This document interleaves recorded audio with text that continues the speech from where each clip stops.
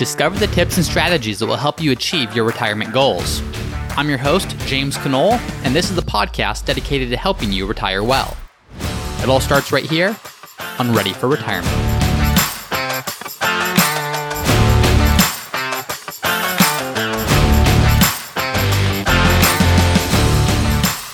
Hi, everyone, and welcome back to another episode of Ready for Retirement. I'm your host, James Knoll, and it's probably no secret to any of you that life changes significantly when you retire. Now, it's not just life that changes, but it's also, or should also be at least, your approach to financial planning that changes too. And if you don't change your strategy, if you don't change your approach, then you won't be able to most effectively plan for that next phase of life. The problem, though, is people get that, they understand that intuitively. The harder part is changing your mindset. The harder part is changing the way you view things. Because people are always okay with a strategy that already aligns with their way of thinking, it already fits their worldview. But if their way of thinking is off, then it's going to be very difficult to accept a strategy that's outside of their line of thinking or even outside of their worldview. It really takes a mindset shift. So many times when I'm working with clients, I don't start by recommending specific strategies. I start by wanting to reframe the way they view certain things, because until that new mental framework is there, it's difficult to successfully implement the right strategies, even as simple as those strategies might be. So today, I'm going to go over what I believe are 3 crucial mindset shifts that I think retirees need to make in order to have the most secure retirement possible. So before we jump in, as we like to do every week, I'm going to quickly highlight the review of this week. And this review comes from username Deacon Blues. Deacon Blues gives a 5-star review and says, planning for retirement is a long, arduous process that will take years to prepare for properly. At 54, I feel like I'm heading into a master's program with no instructors or set curriculum. This podcast provides insight on how to structure a plan while weighing the future impact of possible strategies. You can never have too much information about this topic. I look forward to each episode. Keep up the good work. Deacon Blues, thank you very much for that review. And thank you to all of you who have left reviews. And if you haven't done so already, would appreciate you doing so. It allows more people to find the show. And the goal, of course, is for more people to find the show. Also, if you want more places to consume this type of a content, be sure to check out our YouTube channel. It's under Root Financial Partners. You go to YouTube and just search Root Financial Partners. You'll find that these podcasts are posted there as well as additional content every Saturday that's more video format and walking through some of these different strategies. All right, well, let's jump into the episode today. Today, again, I'm going to cover 3 crucial, and I truly mean crucial, because if these things aren't understood, then you're going to be unable to really probably pursue the things that matter most in terms of either planning for retirement or fully enjoying retirement. So the first thing that I see people need to make, the first mindset shift, is reframing the way they view risk. So if I ask you, what's the first thing you think of when I say risk, at least in the context of financial planning or investing? Well, chances are, if you're like anybody else, you're probably thinking to flashbacks to 2008 and what the stock market was like then, or March of 2020 and what the stock market not just was like, but what it felt like with everything else going on then. So for most people, risk is stock market declines. It's the uncertainty of the stock market and the crazy volatility of the stock market. And so that is risk. That one category is risk to most people. Well, let's play that out. If the stock market is risky, then what is safe? Well, if we follow that line of thinking, cash is safe. So cash must be risk-free. Cash does not fluctuate wildly like the stock market does. And that is the consensus view, but I could not disagree more. Risk to a retiree, and I'm going to point out the nuances, of course, to this, but risk to a retiree can only be understood in the context of purchasing power.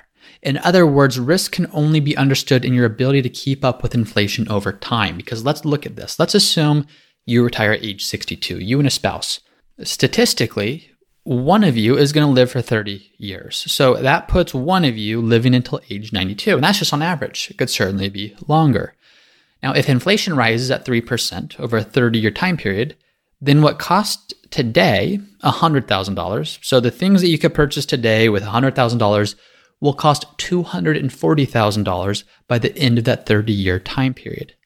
Or put another way, if you have $1 million in cash on day one of retirement, and you do the risk-free thing and you keep that $1 million in cash for those full 30 years, well, you still have $1 million in cash. The nominal value is the same, but at an inflation rate of 3% per year, the purchasing power of that $1 million by age 90 is the equivalent to a purchasing power of $416,000 in today's dollars.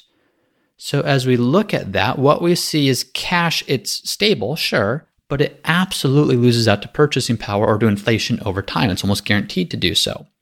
Well, compare that to stocks, the risky thing. And there's absolutely risky components of stocks, but let's do this for a second. Long term, the S&P 500 has averaged about 10% per year. Now, as we discussed, there's been years where it's been significantly below that, and there's also been years where it's been significantly above that, but the average return is about 10%.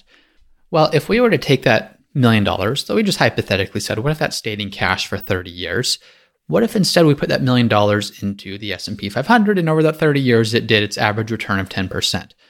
Well, 10% per year for 30 years would take that $1 million and turn it to $17.5 million 30 years later.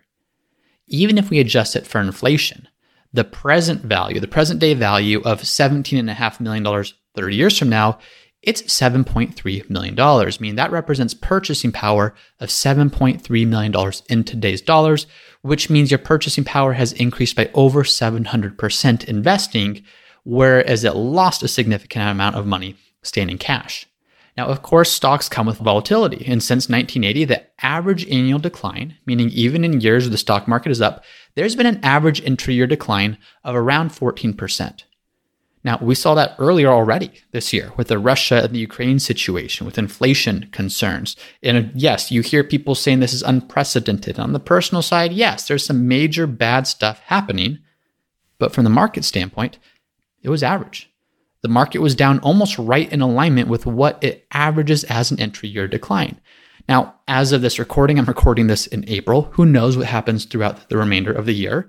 But what we do know is 1 in 5 years, on average, we have a bear market. In the average bear market, the downturn's about 30%, and it takes 15 months to go from peak to trough. So from the market high to the bottom. So hearing those numbers, it's not hard to see why people think of that as risky. That's a lot of money to lose in a short period of time. But if you expand the time horizon, that volatility passes. If you look at all rolling 5-year time periods, so going back decades and decades and decades, looking at all rolling 5-year time periods of the S&P 500, you have a positive return of about 85% of the time. If you look at all rolling 10-year time periods, you have a positive outcome over 95% of the time. And there's never been a rolling 20-year period where it's had a negative return. So as you look at this, as you look at the fact that that volatility tends to pass the longer time horizon, and you combine this or take into account the impact of inflation and what that will do over time, what's more risky, stocks or cash? To me, cash and bonds carry far more risk than people realize when the main goal in retirement isn't to preserve the short-term value of some fixed number of dollars in your portfolio, it's to maintain the long-term purchasing power of those dollars. And to do so sometimes means accepting some volatility in the short term in order to be okay in the long term. Now, one big caveat with this is that to maintain your ability to remain fully invested as those 2008s happen, as those March of 2020s happen, as those really scary times in the market happen, you may need some cash and some bonds in your portfolio to give you the ability to withstand that and to not draw from your stocks even as the market is falling. But too much of cash or too much in bonds, and you're starting to take on much more risk. So that's the first thing I like to reframe for people is what is truly risk? Is it the stability of your value of your portfolio today, or is it your ability to maintain your purchasing power over time? To me, the far bigger risk is people being able to preserve their purchasing power over time because volatility is temporary. The ups and downs are temporary when you look at the stock market. Your loss of purchasing power is permanent. You can't get that back once it's gone. Now, you have to also take in the emotional component to this as well. I am purely looking at this from the financial side, and the right portfolio for you is a combination of what makes most sense financially and what makes most sense emotionally. A lot of people, they get this conceptually, but they just don't feel quite safe or they don't feel quite secure enough to be more aggressive. And if they have enough money saved, and if they have enough in their portfolio to overcome the lower rates of return to be expected from cash and bonds, well, great. You have some trade-offs there. And you absolutely have to look at the emotional side, because if you are too aggressive and it just keeps you up at night and you don't have that peace of mind, we've missed the point.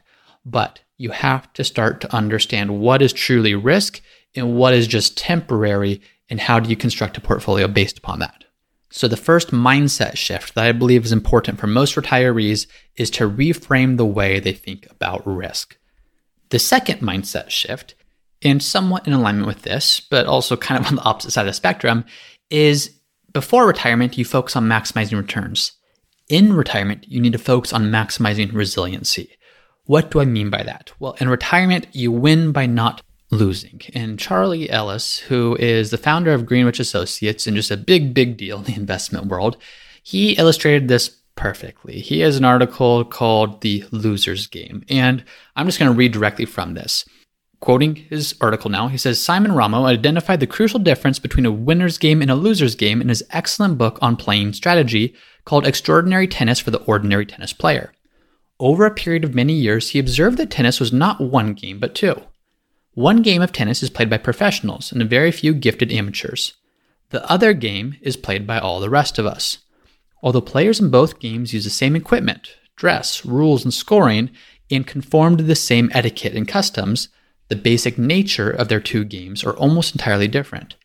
After extensive scientific and statistical analysis, Dr. Ramos summed it up this way. Professionals win points, amateurs lose points. Professional tennis players stroke the ball with strong, well-aimed shots through long and often exciting rallies until one player is able to drive the ball just beyond the reach of his opponent. Errors are seldom made by these splendid players. Expert tennis is what I call winner's game because the ultimate outcome is determined by the actions of the winner. Victory is due to winning more points than the opponent wins, not, as we shall see in a moment, simply to getting a higher score than the opponent, but getting that higher score by winning points. Amateur tennis, Ramo found, is almost entirely different. Brilliant shots, long and exciting rallies, and seemingly miraculous recoveries are few and far between. On the other hand, the ball is fairly often hit into the net or out of bounds, and double faults at service are not uncommon. The amateur duffer seldom beats his opponent, but he beats himself all the time. The victor in this game of tennis gets a higher score than the opponent, but he gets that higher score because his opponent is losing even more points. As a scientist and statistician, Dr. Ramo gathered data to support his hypothesis, and he did it in a very clever way. Instead of keeping conventional game scores, love, 15-all, 30-15, etc., Ramo simply counted points won versus points lost, and here's what he found. In expert tennis, about 80% of the points are won. In amateur tennis, about 80% of the points are lost.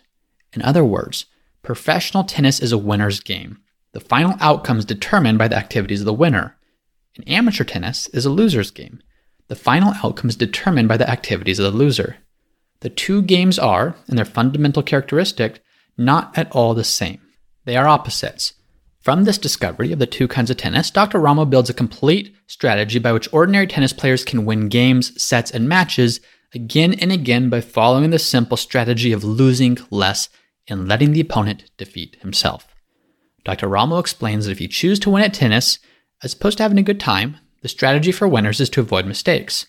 The way to avoid mistakes is to be conservative and keep the ball in play, letting the other fellow have plenty of room in which to blunder his way to defeat because he, being an amateur, and probably not having read Ramo's book, will play a losing game and not know it.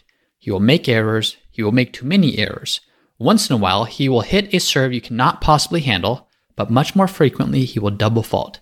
Occasionally, he may volley balls past you at the net, but more often than not, they will sail far out of bounds.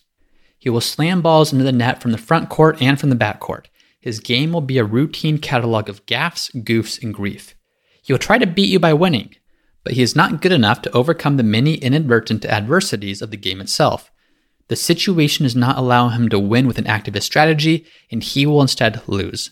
His efforts to win more points will, unfortunately for him, only increase his error rate. As Ramo instructs us in his book, the strategy for winning in a loser's game is to lose less. Avoid trying too hard. By keeping the ball in play, give the opponent as many opportunities as possible to make mistakes and blunder his way to defeat. In brief, by losing less, become the victor. End quote. All right, so what does this have to do with investing? That makes sense for tennis. That's kind of funny. It makes sense, but we're not talking about tennis here. We might play tennis in retirement, but other than that, what on earth does that have to do with our investment strategy? Well, Here's a very practical example. A lot of people come to me, and when they come to me, their portfolio is way overexposed to large cap growth stocks. It's hard to fault people for doing so. From 2010 until the end of last year, large cap growth stocks have grown at an annualized return of over 17%.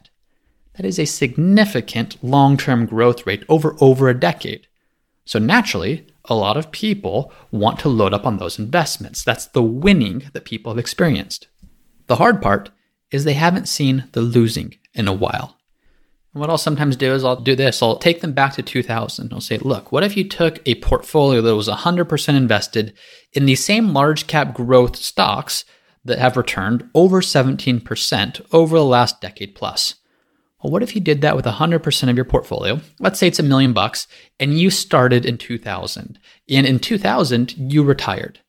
Well, you retired, so let's assume that you start drawing $50,000 per year and you adjust that for inflation. What does that look like? Well, even though the average return between 2000 and the end of 2021, the average return of that group of assets was more than enough to generate $50,000 per year from that time until then. The problem is you don't get the average every single year. There's been a whole lot of wins in recent years, but there's also a lot of losses. And had you taken a portfolio that was just invested in large cap growth stocks starting in 2000 and drawing 5% per year, so 50,000 in this example, adjusted for inflation, you would have fully run out of money by the end of 2012. So put another way, even though the average return of that group of investments was more than enough to generate that level of income for these 21 plus years, you don't get the average return every single year. And because of that, you would have run out of money just 12 years into retirement using fairly average withdrawal rates. Now let's compare that to another portfolio. And let's compare it to a portfolio that did have growth stocks, but also had value stocks, and did have US stocks, but also had international, and did have large companies, but also had small, and also had some bonds and some cash to weather some downturns. If you compare the all growth stock portfolio to this more diversified portfolio, the more diversified portfolio is survived and doing well, and it's still continuing to generate that $50,000 per year adjusted for inflation 21 plus years later, even though the all large cap growth stock portfolio, it ran out of money 9 plus years ago. So this is what relates back to the loser's game that Dr. Ramo talked about and that Charlie Ellis talked about as he was quoting Dr. Ramo in his article. To quote it again, he says, if you choose to win at tennis, the strategy for winning is to avoid mistakes. The way to avoid mistakes is to be conservative and keep the ball in play, letting the other fellow have plenty of room in which to blunder his way to defeat, because he, being an amateur, will play a losing game and not know it. End quote. Now, in investing, there's not an opponent. You could say the market's the opponent, but that's not necessarily the same principle here in the book. But what is so important is this, that he says the way to avoid mistakes is to keep the ball in play. The way to avoid defeat in investing is to keep your portfolio in play. When all of your portfolio is concentrated in one asset class, when all of your portfolio is too loaded up in one investment, I get it. The goal is to try to maximize long-term returns. But when you try to maximize those returns, but you're also having to draw from that portfolio when there's a downturn, when there's an inevitable downturn, you are going to get hit much harder than you otherwise would have had you still been in your working years and able just to see that out. In retirement, you don't have that flexibility anymore, which is why as we talk about this, the goal in retirement is less on maximizing returns. Now, we do want to maximize returns as much as possible, but even more so than that, we want to maximize resiliency. We want to maximize options. We want to ensure that you're not so dependent upon one asset class that if it does really well, then you're doing really well, but it also exposes you to that risk of if it stops doing well, your portfolio and your retirement might be at jeopardy. So that's the second mindset change, and it's one of moving from maximizing returns to maximizing resiliency. And the final mindset change is a shift from a savings mindset to a spending mindset. Now, a savings mindset is not bad, but if you go back to episode number 64, I go in depth a lot more about this, not just on the topic itself, but methods to change it.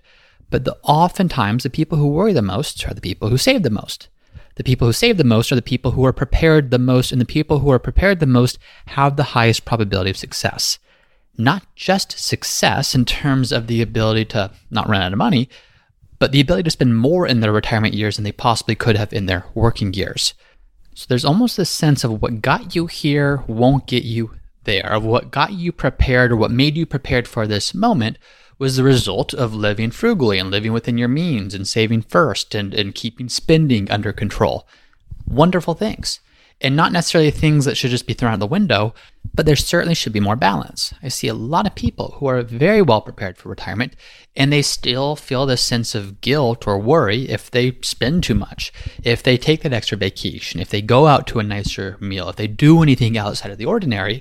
And there is a problem if that mindset is maintained throughout retirement, because if that mindset is maintained throughout retirement, then you have to ask yourself, what was all the money for in the first place?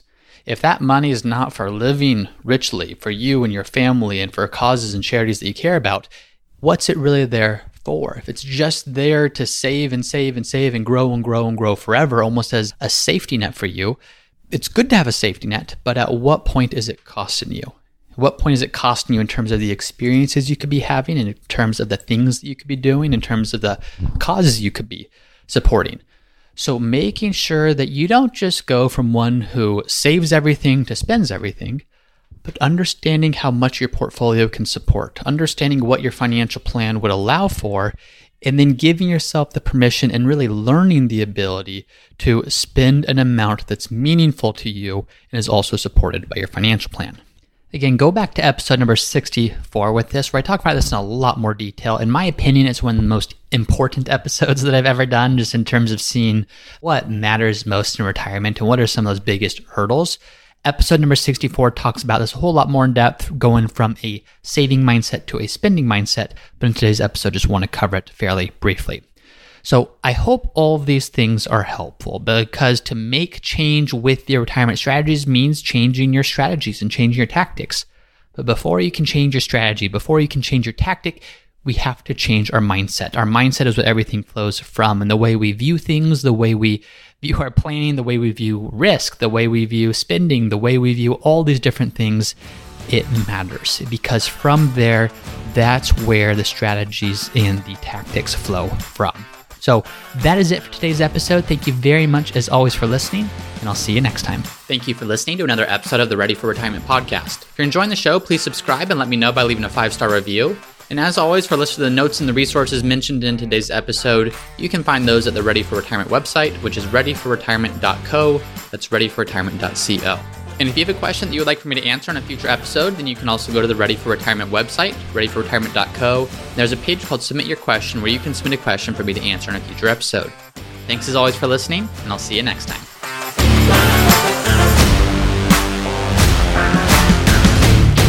Hey everyone, it's me again for the disclaimer.